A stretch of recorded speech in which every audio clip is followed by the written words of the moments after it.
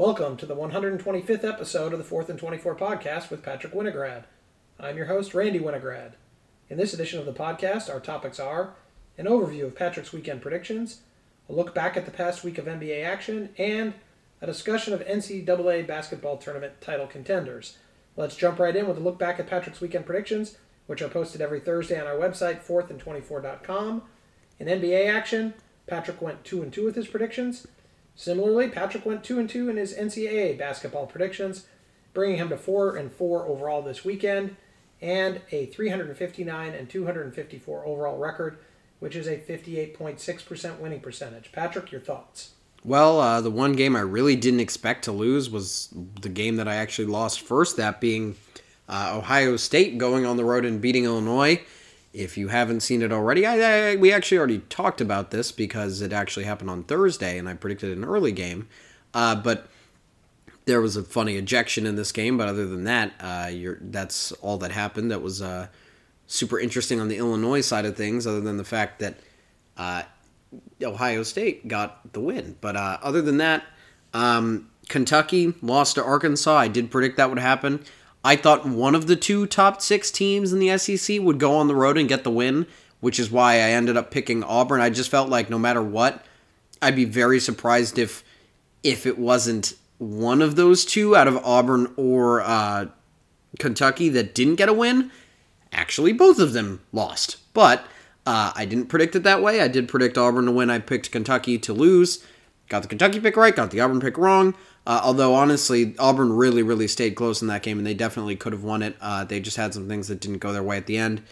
And then you have Baylor, who got the win over Kansas. That was another game I picked. And as I told you earlier in the week, if you pick 4 home teams, you're going to go 3-1 most of the time. And if you pick one road team to win, you're either going 2-2 or 4-0. I picked the 2-2 or 4-0 path this week, and it didn't work out. Does that mean that I'm going to go again with the all-home teams model? Probably not, but honestly, depends on what games are next weekend. I will have to look, but I don't have anything that I've recognized too early, honestly. I haven't really checked yet. But in the NBA, I picked all home teams except for one. I thought that Joel Embiid was enough to beat the Timberwolves, and then out of the blue, they decided that James Harden's hamstring is no longer hurt now that he's been traded. So then he came in, and I was really thinking, oh wow, this pick just got a lot easier. They're going to beat them by a lot of points. And yeah, that's what happened. I don't really know how to describe that game other than the Sixers won a lot to a little, is what I'll say. But then you had the Jazz and the Mavericks. This was actually a really good game to watch. Actually, if you were a Mavericks fan, you had some fun this weekend, although a very stressful 1-1 weekend for the Mavericks. But they played a great game against the Warriors this weekend when they actually came back from 21 down to beat the Warriors. But before that, they were up by a little bit. They were down by a little bit. It was a really back and forth game between them and the Jazz ended up taking the win, which is what I predicted. The Bulls lost at home to the Grizzlies. Ja Morant has been playing really, really well recently, as everybody already knows. And the Grizzlies as a team have been getting better and better. But the Bulls did lose this game, even though I had picked them. And then finally, you have the Nets and the Bucks. The Nets pulling out a game that was also a really, really good game, really fun to watch. Right at the end of the game, they barely pulled out the win, and that results in the Bucks taking that loss and me ending up with a 2-2 record this week.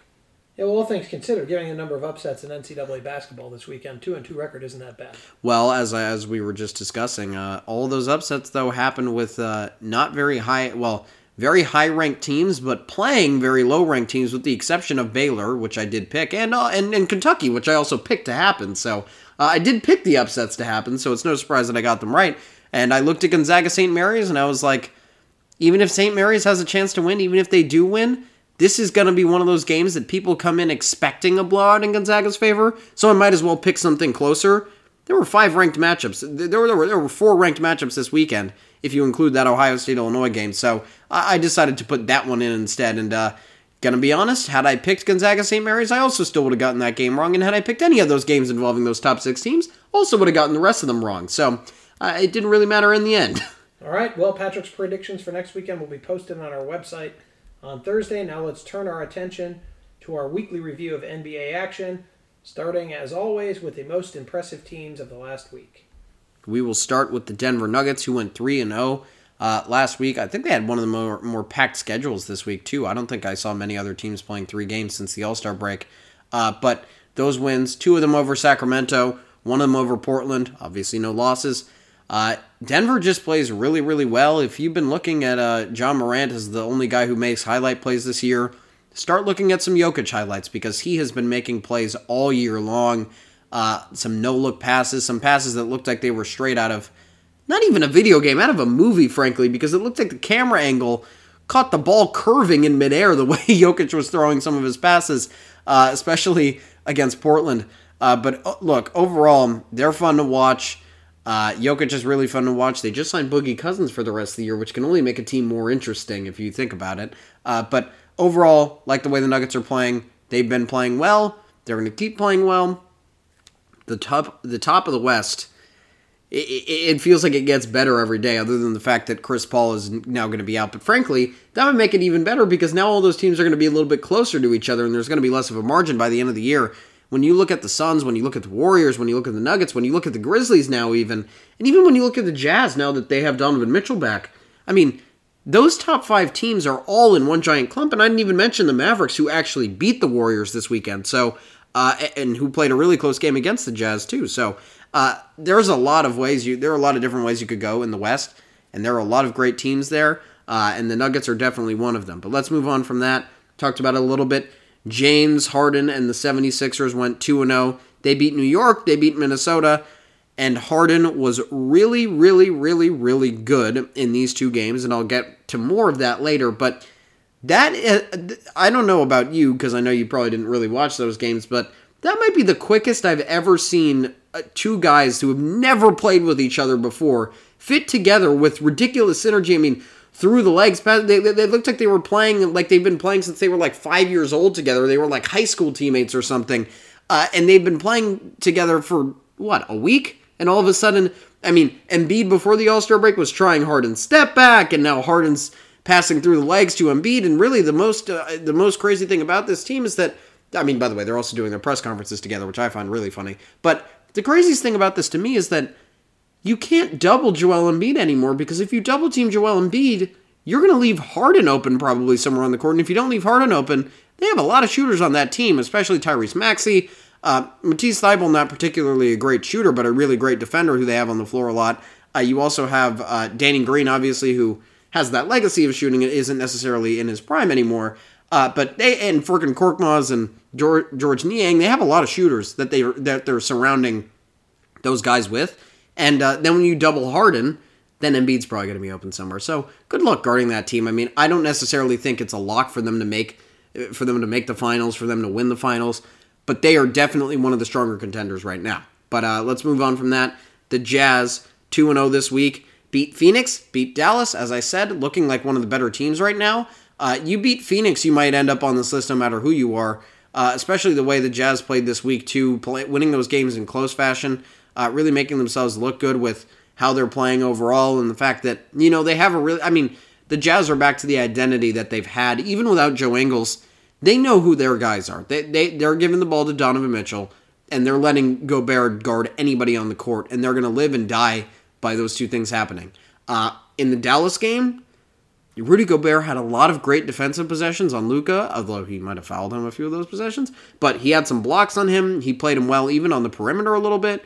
But then all of a sudden, in the Suns game, Devin Booker might have gotten a step back here or there off of Gobert, but the reality is, when they want to, the Jazz know exactly where they need to go and where they have to go, and they have everything set up. They know what they're doing. They have no synergy problems. They're not really integrating anybody into their roster at all because they haven't made any trades, really. And frankly, I don't think they made any trades, but maybe made a few to get some bench guys. But they know who they are, and I think that's one of the strongest things that people underestimate is just knowing how you want to play and having that identity. That is something that is definitely true with the Jazz. They definitely know their identity and they know how to play. But let's move on from that to a team who did make a big trade, but who's now really starting to impress me a lot. That team, the Pelicans. They actually have made some acquisitions recently, but Man, CJ McCollum, again, just like Harden and Embiid, actually, CJ McCollum and Brandon Ingram seem like they've been playing together for a while. I mean, maybe not. I don't think they've demonstrated the synergy that Harden and Embiid have, and obviously, as a team overall, let's not hold the Pelicans to the same standard as the 76ers, but the fact of the matter is, the Pelicans are 25-36 on the year now. At some point this year, they were 1-12. After the 1-12 start, they've been 24-22. That means they've been above 500, a very average team, since their really, really terrible start, and now they've gotten even better getting CJ McCollum. So you look at that team and you can actually see a world where they might even be able to beat the Lakers in the play-in again. I mean, they just beat the Lakers by 30 with the Lakers at home. They could easily beat the Lakers on the road, they beat them with the Lakers at home. They could easily beat the Lakers when they are at home. I could honestly see a world where the Pelicans knock the Lakers out of the playoffs, right in that play-in game, and the Lakers don't even make it to the actual playoff bracket. It's definitely a possibility. The way that game looked, I mean, it looks like it's going to happen, but the matchup has to get there. And honestly, when LeBron gets into the playoffs, it's a whole different animal. I mean, let's be honest. LeBron just ascends to another level when he gets into the playoffs. And we have to see what happens when Anthony Davis is there. Maybe that helps him defensively. It definitely does. DeAndre Jordan threw a full court pass out of bounds, and I know I'm talking about the Lakers a lot now, but I guess I'll transition to them soon. But DeAndre Jordan threw a full court pass straight out of bounds, and that's not going to happen anymore because he's getting released today. So there will be some changes if the Pelicans have to play the Lakers again. But for right now, the Pelicans seem like they actually could be one of those teams who make it out of the play-in into the playoffs, and maybe can even spring forward with that a little bit even more when they get Zion back, whether that's not, I mean, frankly, whether that's even this year or not, that could even help them in the future. So the Pelicans looking good right now in the direction of their franchise. I like what they have going. I like that they have CJ there for a while. They have Zion there for a while, obviously. So overall, I like what they have going. Even Herb Jones has been really good. He's a dark horse Rookie of the Year candidate if he keeps playing the way he's been playing recently. So I like everything about the Pelicans, honestly. I don't think they're going to be a team that can win a first-round game, but I don't think anybody below the 6th seed can win any of their first-round matchups. But overall, they're going to make the play-in probably at this point. That's what it looks like. Okay, let's now move to the most disappointing teams of the last week, and some familiar names on this list. Well, I said just now that I was going to transition into them, so I stopped talking about it. Yes, DeAndre Jordan threw that full-court pass. Yes, the Lakers got killed by New Orleans. They also lost to the Clippers, which they have made a common thing recently. I think the stat is that this is their first time losing 6 games in a row. The second time they've ever lost 6 games in a row to the Clippers is right now. The first time I think was in like 2011 or something, or 2013, when the Clippers had Chris Paul and Blake Griffin and DeAndre Jordan, and the Lakers had, Robert Sacre and Kobe. Maybe that might have even been the year Kobe was out with his various injuries. I mean, you never know what was going on back in 2013 and 2014 with the Lakers. But look, that is a really bad sign. But the fact of the matter is, the Lakers just overall, it doesn't even matter if they're playing the Clippers, and frankly, even the Clippers G League team, because Paul George and Kawhi aren't even playing. But if the Lakers can't beat Reggie Jackson, how are they going to win a playoff game?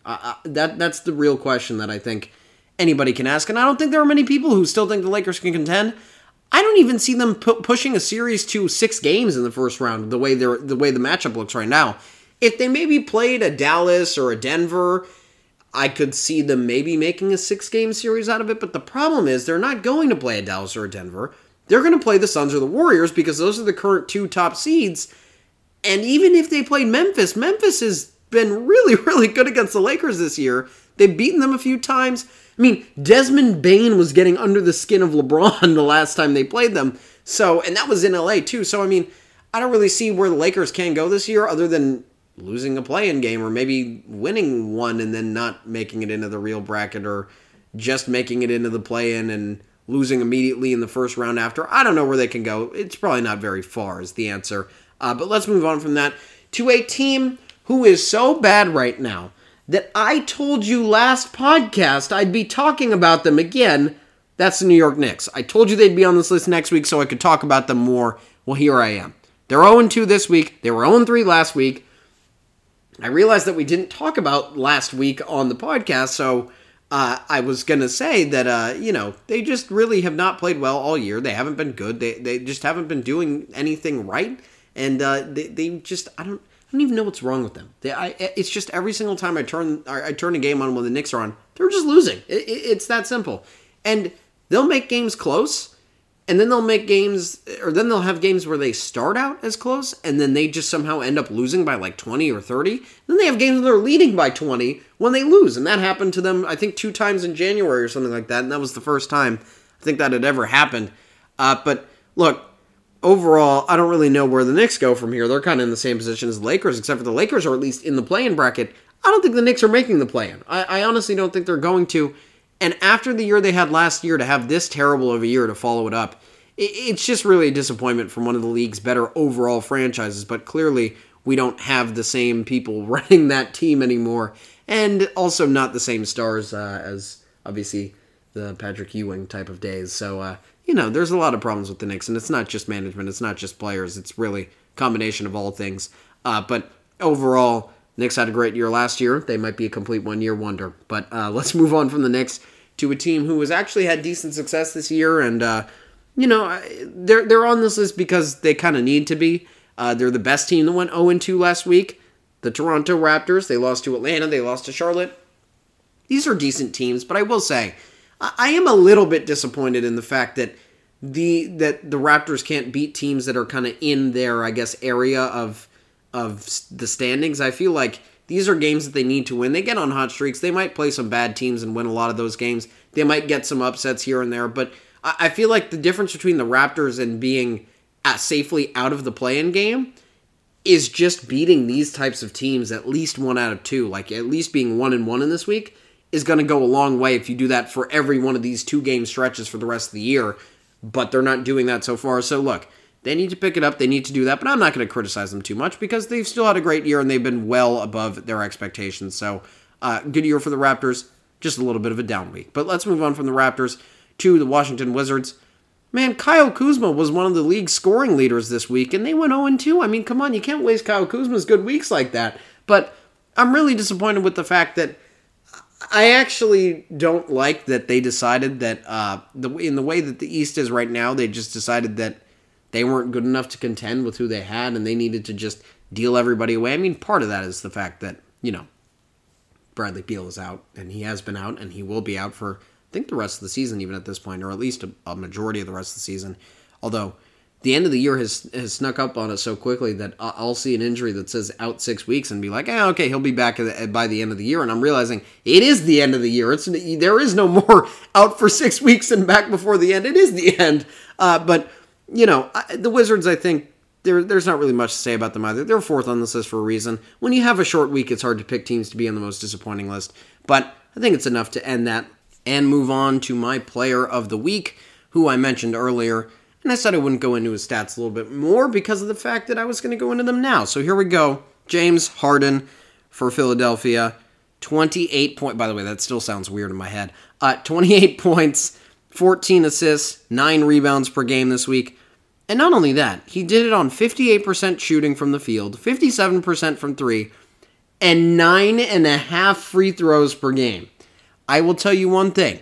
If you don't like watching free throws, do not go and watch a Sixers game. Because he was averaging 9.5 free throws per game, and Joel Embiid shot 27 in last game alone. So don't watch the Sixers if you don't want to watch a lot of free throws. If you like free throws, if you like fouls, if you like drawing fouls, if you think there's an art to drawing fouls, then definitely watch them. Although I don't think that's many people out there. But I will say, I already talked about it a little bit, but James Harden has fit in so well with this team so early, and look, there's not much to say about it. I mean, he's just been really, really good since he's been there, and obviously, it's only been 2 games, it's been a small sample size, but since we're talking about the player of the last week, easily, it's James Harden. Well, that'll do it for our look back at the NBA for the week. Let's now transition over to a little college basketball. As we've discussed in the past, KenPom ratings have been a good way to identify potential NCAA basketball champions, as 18 of the last 20 NCAA men's basketball champions have been in top 20 in both KenPom offensive and defensive efficiency at the end of the tournament. So with that in mind, let's take a look at this year's NCAA title contenders according to that KenPom formula. Starting with Gonzaga, number 1 overall in KenPom, number 1 in the AP poll, I believe still number 1 in the coaches poll, although I'll admit I haven't checked because this poll is just, this poll doesn't really mean much because it's based off of a week where pretty much everybody lost. But Gonzaga, number 1 overall in KenPom, number 2 in offense, number 6 in defense. You have Kentucky, who's number 2 overall, number 3 in offense, number 20 in defense. You have Baylor, who's number 3 overall, 8 in offense, 13 in defense. Arizona, number 4 overall, 10 in offense, 12 in defense. Houston, number 6 overall, 11 in offense, 15 in defense. Auburn, number 8 overall, 18 in offense, number 8 in defense. And UCLA, number 10 overall, probably the most balanced team other than Arizona here, number 15 in offense, number 10 in defense. Okay, so out of those teams, and only those teams, if the NCAA tournament started tomorrow, who would you pick to win the national championship and why? Well, I will say that we have 7 teams here. I think everybody thinks that the group of teams who can win it all goes at least 8, 9, or 10 deep, and honestly, these are probably not the top 7 they'd include, to be quite honest. I don't think many people are still thinking about Houston as necessarily a title contender the way that, it happens every year. They just play in a conference where they don't get the recognition they deserve because they never make it to number 1 overall like Gonzaga and kind of stay there. And at least, Gonzaga doesn't really get recognition for being that good, but they at least get recognition for being overrated. Houston doesn't even get that courtesy. Not really much of a courtesy, but they don't even get that recognition. So overall, Houston's not very talked about. But overall, I think Houston does have a legitimate chance. I think last year's Final Four run proves that they are a team that can actually make it that far. And they can be like a Gonzaga, and they're not even in a weak conference. They're in a decent conference. The American isn't bad. I mean, the WCC this year is actually better, but normally the American is probably better. However, I will say, if I had to pick a team right now, I'm going with Kentucky. Kentucky is hot right now. They lost to Arkansas, but, even I predicted that, and the fact of the matter is, that was after Ty Washington and Xavier Wheeler had been out for 2 games each, at the same time. And in that time, Kentucky won both of their games, which seems almost impossible with your starting backcourt, with the entire part of your starting backcourt being out. Yet somehow they managed it to beat Alabama and to beat LSU, who, by the way, are quality teams. The way that I see it, I see Kentucky beating a 5 seed and a 7 seed. Granted, it was at home, but 5 seed and a 7 seed without your 2 starting guards, it doesn't really. I don't think there are many teams who can do that. I don't think there are many teams who could beat a 5 seed and a 7 seed in a row to begin with. I definitely don't think there are many that can do it when they're injured. And then when they get back healthy again, obviously, they lost to Arkansas, but outside of Kentucky, Arkansas might actually be one of the hottest teams right now. So it's really hard to really blame them for that loss. And I think most people kind of saw it coming, even with Ty Washington and Xavier Wheeler playing again. But the real reason why is there is no stopping Oscar Tshiebwe. I think Jalen Williams might have been one of the few guys in the country for Arkansas who has a real chance of stopping, containing. I don't know what word you want to use for it. Containing is probably the best. Oscar Tshiebwe. And Oscar Tshiebwe had scored or assisted on Kentucky's first 13 points of the game, scoring 9 of them. And overall, you can say that, Kentucky lost the game and he didn't have his normal game. He had 30 points and 18 rebounds on 13 of 21 shooting. All they need is for everybody else on the team to be decent.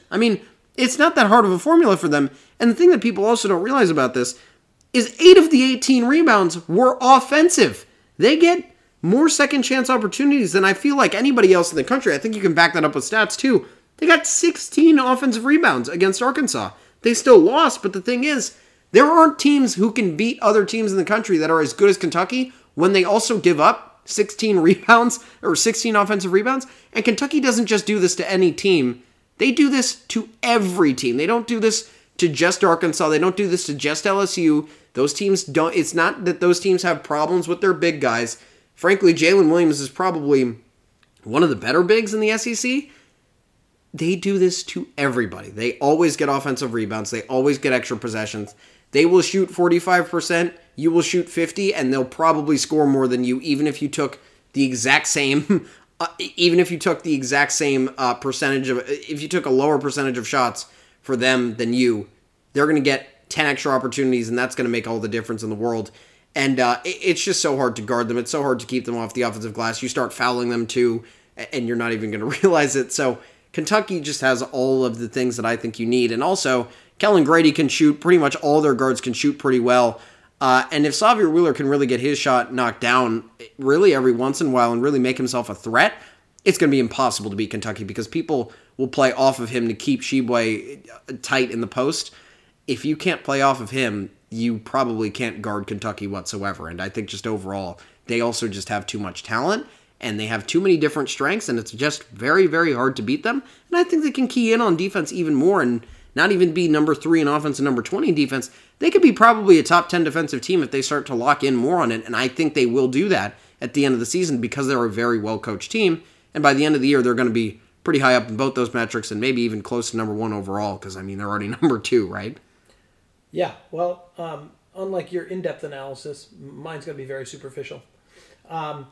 First of all, a couple principles. A, the Pac-12 stinks, so UCLA's offensive and defensive efficiency ratings are overstated. Well, they are, but it is adjusted to opponents, though. But I do think, though, that you are right that I don't really see a Pac-12 team winning right now. It's not really the greatest conference. And also, I'm going to go with the premise it's very hard to repeat as a national champion. It's very hard to repeat getting to the Final Four. Things have to break your way. UCLA had all the breaks go their way last year. So for that reason and the reason that I don't believe their competition is great, they're out. Similarly, Houston, same thing. I think their stats are a little overinflated because of their lack of good competition. They made it last year. They're out. Baylor is not going to repeat, so they're out. That leaves me with Auburn, and I'm not going to pick Kentucky because you picked them. Arizona, who I don't think is, I think they're good. I don't think they're battle tested enough to win it all. I wouldn't be surprised if they made the Final Four. And Gonzaga, I'm going to go with Auburn. I think oftentimes March Madness is when one player can just dominate a game. And Auburn has that capability, but they got a couple really, really talented players. So I'm going to go with Auburn because they didn't win it last year, and they play in a very tough conference, battle-tested with both depth and some young talent, probably the best player in the country, whose name I can't recall right now. Jabari Smith Jr. is the one you're talking about. Talking, so it would come to me, and I knew you'd give me the assist. Yeah, you probably could have done your homework and known that, but it's clear that you didn't do your homework because if you watched Auburn at any point this year, there is one thing that has stuck with this team forever. Every single time they get in a close game late, it's not that their guards are making stupid decisions, but you're right, one player can carry a team. They have that player, and somehow at the end of the games, they repeatedly don't give him the ball. And the fact that they haven't realized it yet indicates to me that they're probably never going to realize it because they've had enough close games, they've had enough losses to really figure out who they need to be and who they are and who they need to run everything through. Granted, Walker Kessler's shot blocking ability, I think there are a few things that really distinguish tournament, really Final Four teams. You got to be able to shoot the three, you got to be able to rim protect, and you got to have that one guy who can also get you a bucket at any time you want when there's a run that someone's about to go on. The two problems that I have with Auburn are that, and also point guards and centers pretty much dominate March Madness. I don't really like their guard play, and they have a lot of small guards too, which was kind of Michigan's problem last year. They have a lot of small guards, Wendell Green, Zeb Jasper, KD Johnson, and then the other problem is they are a 30% three-point shooting team. They need to shoot the ball a lot better if they're going to win a title, whereas a team like Kentucky, has a shooter, that being Kellen Grady, who's probably the best shooter in the nation, honestly. But also, they also have a lot of guys who, in between that, can shoot. And I think that overall, that is the reason why I pick Kentucky over Auburn. Auburn, honestly, if they hadn't shown these weaknesses and these losses, I would still have them as my title pick. I was on them as a Final Four pick when they were like 13th or 15th ranked. I knew they were this good. But now that it's gotten later, people have tried to figure them out, and I think they have. Okay, well, so if not Auburn and not Kentucky, you got anybody else that you want to talk about that isn't in that KenPom deemed contenders list? Well, I'll go to some honorable mentions. Some of them for how good they are in one category. Some of them for really being close to the top 20 in both. We'll start with Duke, who's number 5 overall, number 6 offense, number 22 defense. We have Kansas, number 7 overall. They're number 4 on offense and number 34 on defense. Texas Tech, number 9 overall, number 48 on offense, but number 2 on defense. Tennessee, number 11 overall, pretty similar to Texas Tech, number 40 on offense, but number 3 in defense. That defense was the reason they beat Auburn this weekend. Then you have Villanova, number 12 overall, number 7 on offense, number 29 on defense. You have Purdue, number 13 overall, number 1 in offense, 105 on defense. I can't even say that with a straight face. Texas, number 14 overall, 27 in offense, 17th in defense. You have Illinois, number 16 overall, 16 on offense, 35 in defense. UConn, number 19 overall, number 21 on offense, number 32 on defense. And then you have San Diego State, who is really on the bubble right now. But if you're looking at a team that you don't want to play as a 4 or 5 in the first round, it would be them. Number 165 in offense, yes. But number 1 in defense, we have Texas Tech, we have Tennessee, we have very, very defensive-focused teams all around college basketball this year, and yet they're still at the top of the mix, and they have been like that for a very, very long time, and it has stayed that way for a reason. But if I were to pick any of those teams, I got to go with Kansas, and the reason why is because I can really see them doing exactly what Baylor did last year, and by the way, I still think Baylor is better than Kansas, but if we're talking about only out of the honorable mentions, I'm going to put Kansas first because of the fact that they really have the same mold as Baylor. And, Baylor wasn't even close to the top 20 going into the tournament last year. They ended 2 in offense and 21 in defense. Kansas is going to start at maybe, let's say best case scenario, number 4 on offense and let's say number 30 on defense. If they play a good enough tournament on defense, they will end up in the top 20. And the fact of the matter is, they're barely outside of the top 20 on defense. They have the quality and the players to get to top 20 on defense, and if they do, and if they play like a top 20 team on defense, they might not even end up with that metric at the end of the year, but they might be playing like one, and that's what I really see in Kansas. The other team I see is Duke, because as you said, there is the possibility of the one guy carrying a team. Paolo Banchero can do that just as well as Jabari Smith can, and Duke also has great guard play, and Mark Williams is also a great shot blocker. I mean, really, they have a very, very, very, very similar build to Auburn. And the only difference is Duke is a better offensive team overall. Auburn is a better defensive team overall. But really, I think that Duke is definitely kind of in that category where, the one problem with Duke is it's almost like every single year, everybody just has this giant target on Duke's back. They could be a 10 seed, and the 7 seed would be thinking that this is the Final Four game that they're playing just because they're playing against Duke. The name carries so much weight to it that I don't know if the pressure is going to be too much for freshmen. I think that's my only problem that I have with Duke, because Auburn's roster is more experienced. It has a lot of experience. It has some transfers on it, more than new players. Walker Kessler is a new player there, but he transferred from North Carolina. He's been in the tournament already. Whereas you have Jabari Smith is really the only real freshman that gets significant minutes on that team that's actually a freshman. A lot of them are newcomers to the team, but not many of them are freshmen. Then my other 2 dark horses, I'm going to go with teams in the Big East because I think that conference has been criminally underrated this year. UConn could easily make the top 20 in both of these categories by the end of the year. It's really possible. I just said Kansas could, and UConn's ranked higher in defense at least, and 21st in offense, which is, that could change by someone losing tonight. But I think UConn in a tournament where, first of all, doesn't it feel like every single time there's a tournament where there's a Cinderella story, UConn is the one who actually wins the tournament? I feel like that's a thing. I know you're nodding your head over there, so it seems like you've affirmed that. But also, I really think that this year, when we talk about having 8 or 10 championship contenders, and we talk about a year that, quote-unquote, feels so wide open, and the top 6 teams all losing on one day, how could this be a year where a 1 seed runs the table and wins the tournament? It just doesn't seem right to me that in this kind of a year, this crazy of a year, a team that's going to be a predictable team is going to win the tournament. So I'm putting my money on UConn just because they might not end up even as a 4. Right now they're on the verge of a 4 or a 5, on the high 5 end, low 4 end. If they're a 5 seed or a 4 seed, Auburn made the Final Four a few years ago as a 5. It is not hard to make the Final Four as a 5. Your biggest challenge is in the Sweet 16 against the 1 seed that you're going to play. And then from there, it's just whoever is hot that you're going to be playing in the rest of the year. The most talented team you're going to play is in the Sweet 16. If you made it through the first weekend, everything from then on is really just who knows, right? I think overall you don't see a lot. Obviously there are certain seeds who have never even made it close to the Final Four, but you have a Loyola Chicago where they just catch fire at the right time. They have 2 lucky wins in the first weekend where they get it on buzzer beaters, and then all of a sudden, the next 2 games they actually play good enough to not even need to rely on the buzzer beaters to win, right? So I think UConn could definitely make that run from a 5 seed. And then, who wins championships a lot? Who's been in the national championship a lot recently? Oh yeah, that's right, it's Villanova. number 7 in offense and number 29 in defense. That team can get a lot better on defense. They've had some of their best defensive players injured, that being Charlie Moore. They can get better, Justin Moore. They can get better. They will be better. They will get better on defense for sure by the end of the year. And all of a sudden, you'll see that Villanova will probably be in that top 20 in both list. And then I really think they can start to make a run in it. But they all have their own reasons. I think UConn really can just vary their style to whoever they're playing.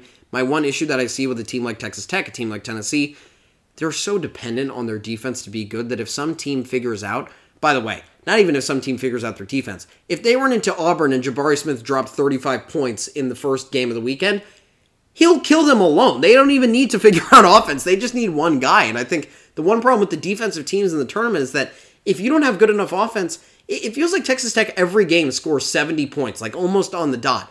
And it's either that their defense holds the other team to just under that, a lot under that, or they don't hold the team under 70, and it's just like an automatic loss for them. I feel like there are multiple teams who I can pick that can score 70 on that defense.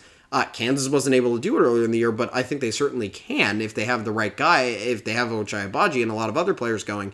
So that's my problem that I have with Tennessee and Texas Tech. And then Purdue, I don't think we'll ever see a team that's as bad as Purdue is on defense, no matter how good they are on offense, win the tournament. It's just almost impossible. I think they're really one of the teams that could be upset super, super early if they run into the wrong matchup, because as long as a team can guard or at least kind of neutralize Zach Edey and Travion Williams, their defense is so bad anybody can run through it. I mean, San Diego State, frankly, could do a good enough job on offense to get through that game. I mean, we saw Michigan put up 82 on them and then hold them to 58. If you play defense that's good enough and you have a big guy, I can see Kentucky as one of those teams.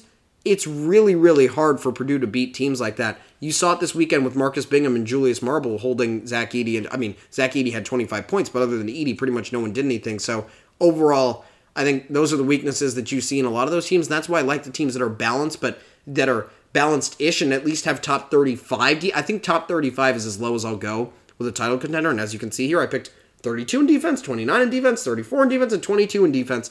And I also think that defense can really get better at the end of the year when your players start to buy into the defensive identity and they say, hey, you got to be top 20 in offense and defense. Let's get better on defense. If you know how to play offense, you know how to play offense. And when you start playing better defense, it actually leads to even more offense. So overall, I like the teams who are just outside the top 20 on defense and already in it on offense. That's why I picked those teams. Well, you left out one team that I would talk about from that list, and that's Illinois. Right, and I said the lowest I would go is 35. They're a little bit too close to that border, and also... They're 35. They are 35, but I said my border is I will only go to 35. So 34 might be where it stops with me with Kansas. And the other thing is, I see Kansas as a better version of Illinois, with the only difference being the fact that Illinois has Kofi Cockburn and Kansas has David McCormick, and Bill Self has this love-hate relationship with David McCormick, who'll sometimes just bench him for... I mean, seemingly no reason, but if you're an actual coach, you probably know the reason why he's benching him, and I can't speak to it, and he knows why he's benching him. And it's not necessarily benching, but there are just certain points where he'll just kind of leave him on the sidelines. He'll start every game, and then all of a sudden, one game he'll just not start, or the game after that, he'll just play like 5 minutes to start the game. He won't play him for the rest of the first half. It really just depends on how the game is going. But I really think that the only thing that could stop Kansas, or the only thing that separates Kansas and Illinois, is that they play slightly different in terms of their style. But I like Kansas' versatility a lot more than Illinois. I think if you have a team that can play good defense on guards, Illinois, and has a decent center, Illinois is kind of screwed. And I think there are many teams who can do that. Okay, well, that wraps up our look at Ken Palm's impact, potentially, on the NCAA Tournament champion this year. It also wraps this edition of the 4th and 24 podcast. Please be sure to check out our next podcast, which will be on Friday, March 4th, where we will have our weekly in-depth analysis of college basketball action. In the meantime, please be sure to check out Patrick's additional content, including his picks for next weekend's games, his latest NCAA basketball tournament bracket, which was posted on Saturday, and his next bracket, which will be posted tomorrow. All that on our website, 4thand24.com. That's the number 4, THAND, the number 24.com. Thank you for listening.